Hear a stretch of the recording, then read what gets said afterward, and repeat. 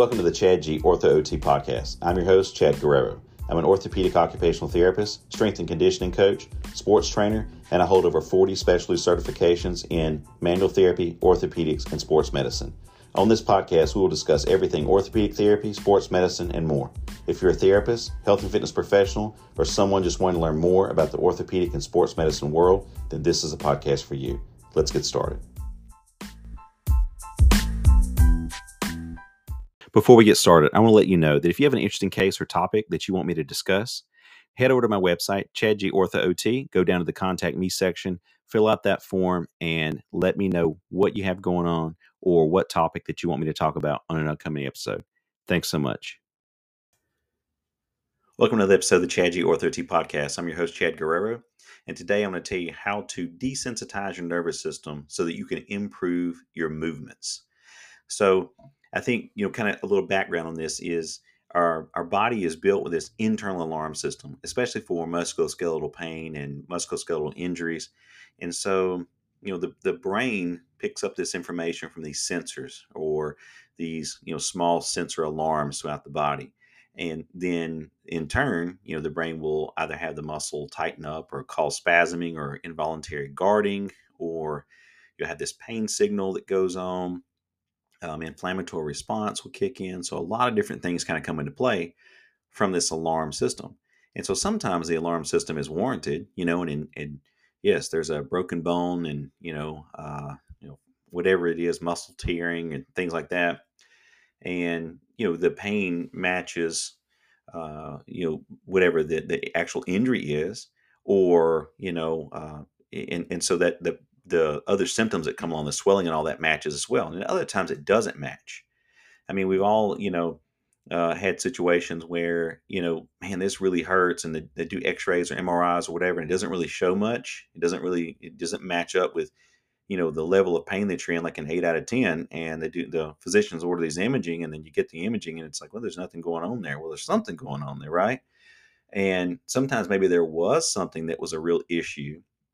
And then, the brain is just not switched off this guarding, and it's still getting this signal of, pain and whatnot. So I'm going to just, like I said, go over a few techniques that you can do at home to try to desensitize this to yourself in order to improve your movement. Now, as always, don't perform any of the stuff that I tell you on this podcast without consulting your primary healthcare provider or a medical professional, et cetera, et cetera. So there's a disclaimer. And so I'm going to give a few examples, and then you can apply these techniques really to most parts of the body, right? You don't have to spend, 2 years of, manual hands-on therapy training or whatever to do some of these things, right? I know a lot of us have went through a lot of, very intensive manual therapy training. I did multiple programs where I certified with multiple different approaches. And although I did get a lot of great education and training, some of this stuff is honestly as simple as either Google or go to listen to the Chad G Ortho OT podcast, and I'm going to tell you what to do, right? So I'm going to go over a couple or a few of the most common areas. So let's talk about neck pain, right? You've got this neck pain, just come on you, quote unquote, crick in the neck kind of stuff. Maybe you're having headaches. Maybe you think it's like tension, all these different things. And you don't really know which one it is. And so your neck is stiff. You can't turn your head and neck. You can't look over your shoulder in your vehicle. Or if you look up or you look down, you get dizzy and it's very stiff and all these kind of things. And so something that you can try, that's very, very simple is obviously things like, the basic, right? Using a heating pad or ice or whatever, those types of things. But you can also take, anything that's soft, right? Like you can start very soft and then get more aggressive from there if you need to. It doesn't really have to be aggressive, but I should say something a little more intensive. But you can even take something as soft as the bottom of a spoon. So you just got like a metal spoon, right? And you're going to put a little lotion on the spoon.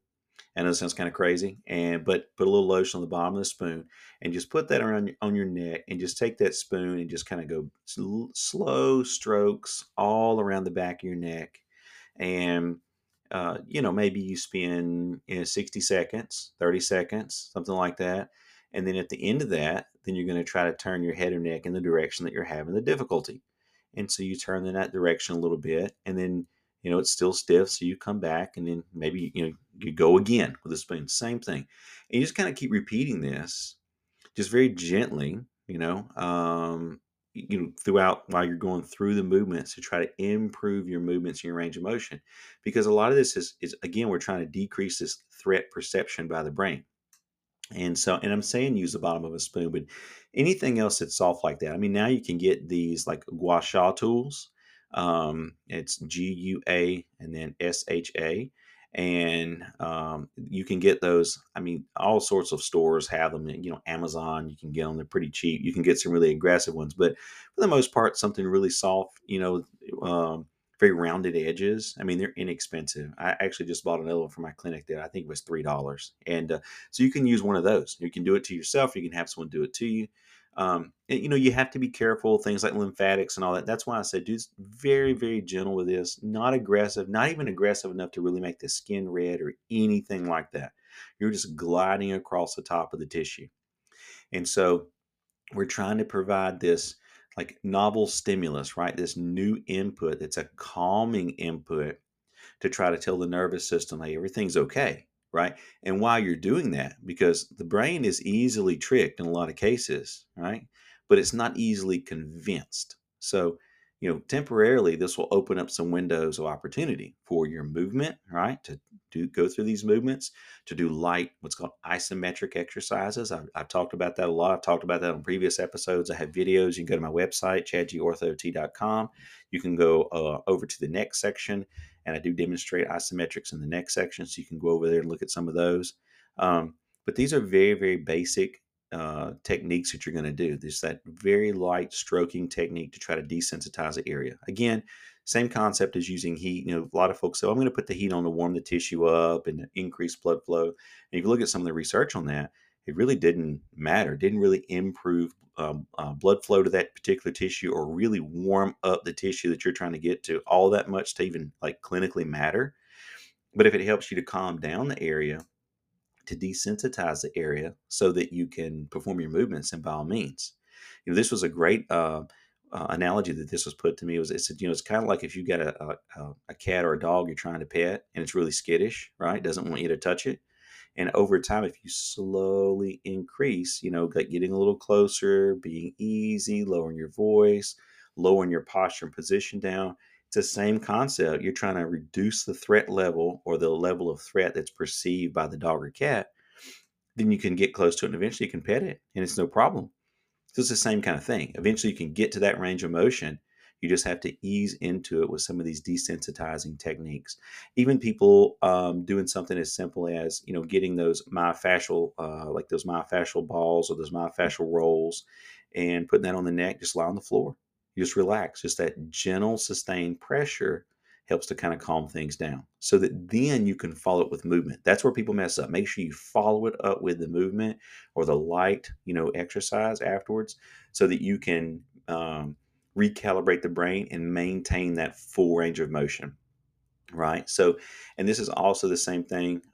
Even if it is, let's say, you're having, shoulder pain or hip pain or anywhere else, it's the same thing. You can use the same technique. The back of a metal spoon, just very gently gliding across the skin. It really could use almost anything that's just non-invasive.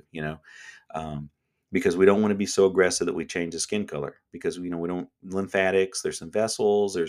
There are issues, people with varicose veins and history of blood clots and all these different things. So, and skin integrity issues, obviously, if you have skin integrity issues, very thin skin and it tears easily, you want to be very, very careful. And maybe this is not even the treatment that you should do. Again, you want to talk about all this stuff with your doctor before you start any of it. But when you're having those limitations of range of motion and you don't try to push your body into maximizing that range of motion, then you're going to lose that range of motion. And then the brain is going to learn that anything outside this very limited range of motion that you've been in is abnormal and maybe it's harmful, it's a threat level. So if you try to move out of that, bam, it kicks in muscle spasms, all those types of things. So reducing the perception of threat is the most important thing when you just have just that chronic stiffness or nagging pain or an irritated joint a little bit. By not moving at all, you're kind of setting yourself up for this cycle of limited range of motion, muscle spasms, tension, pain, inflammation, and then just kind of keeps making this circle. So you want to try to break that cycle. And so again, using just heat or little myofascial tools that you just kind of lie on, things like that. They're all over the internet. They're pretty cheap. Or those gua sha tools, those work really, really well. Now, not the metal ones. I mean, you can get the metal ones, but some of those kind of get aggressive. So I have those too. But we just want to be very gentle across the skin to try to desensitize the area to bring the threat level down to allow you to move. So I hope that makes sense, and I hope that helps someone who's having some trouble with whatever part of the body it is, or limitations with range of motion, or stiffness, or you have pain at the end of your motion. You can try that and see if that improves your movement, and then go from there. Obviously, if it doesn't improve it, then you definitely want to talk to somebody so you get that checked out. So thanks so much for listening, everyone. I appreciate the support so much, and you guys have an awesome day. This podcast is brought to you by Guerrero Rehabilitation, setting the bar for rehabilitative and sports medicine care.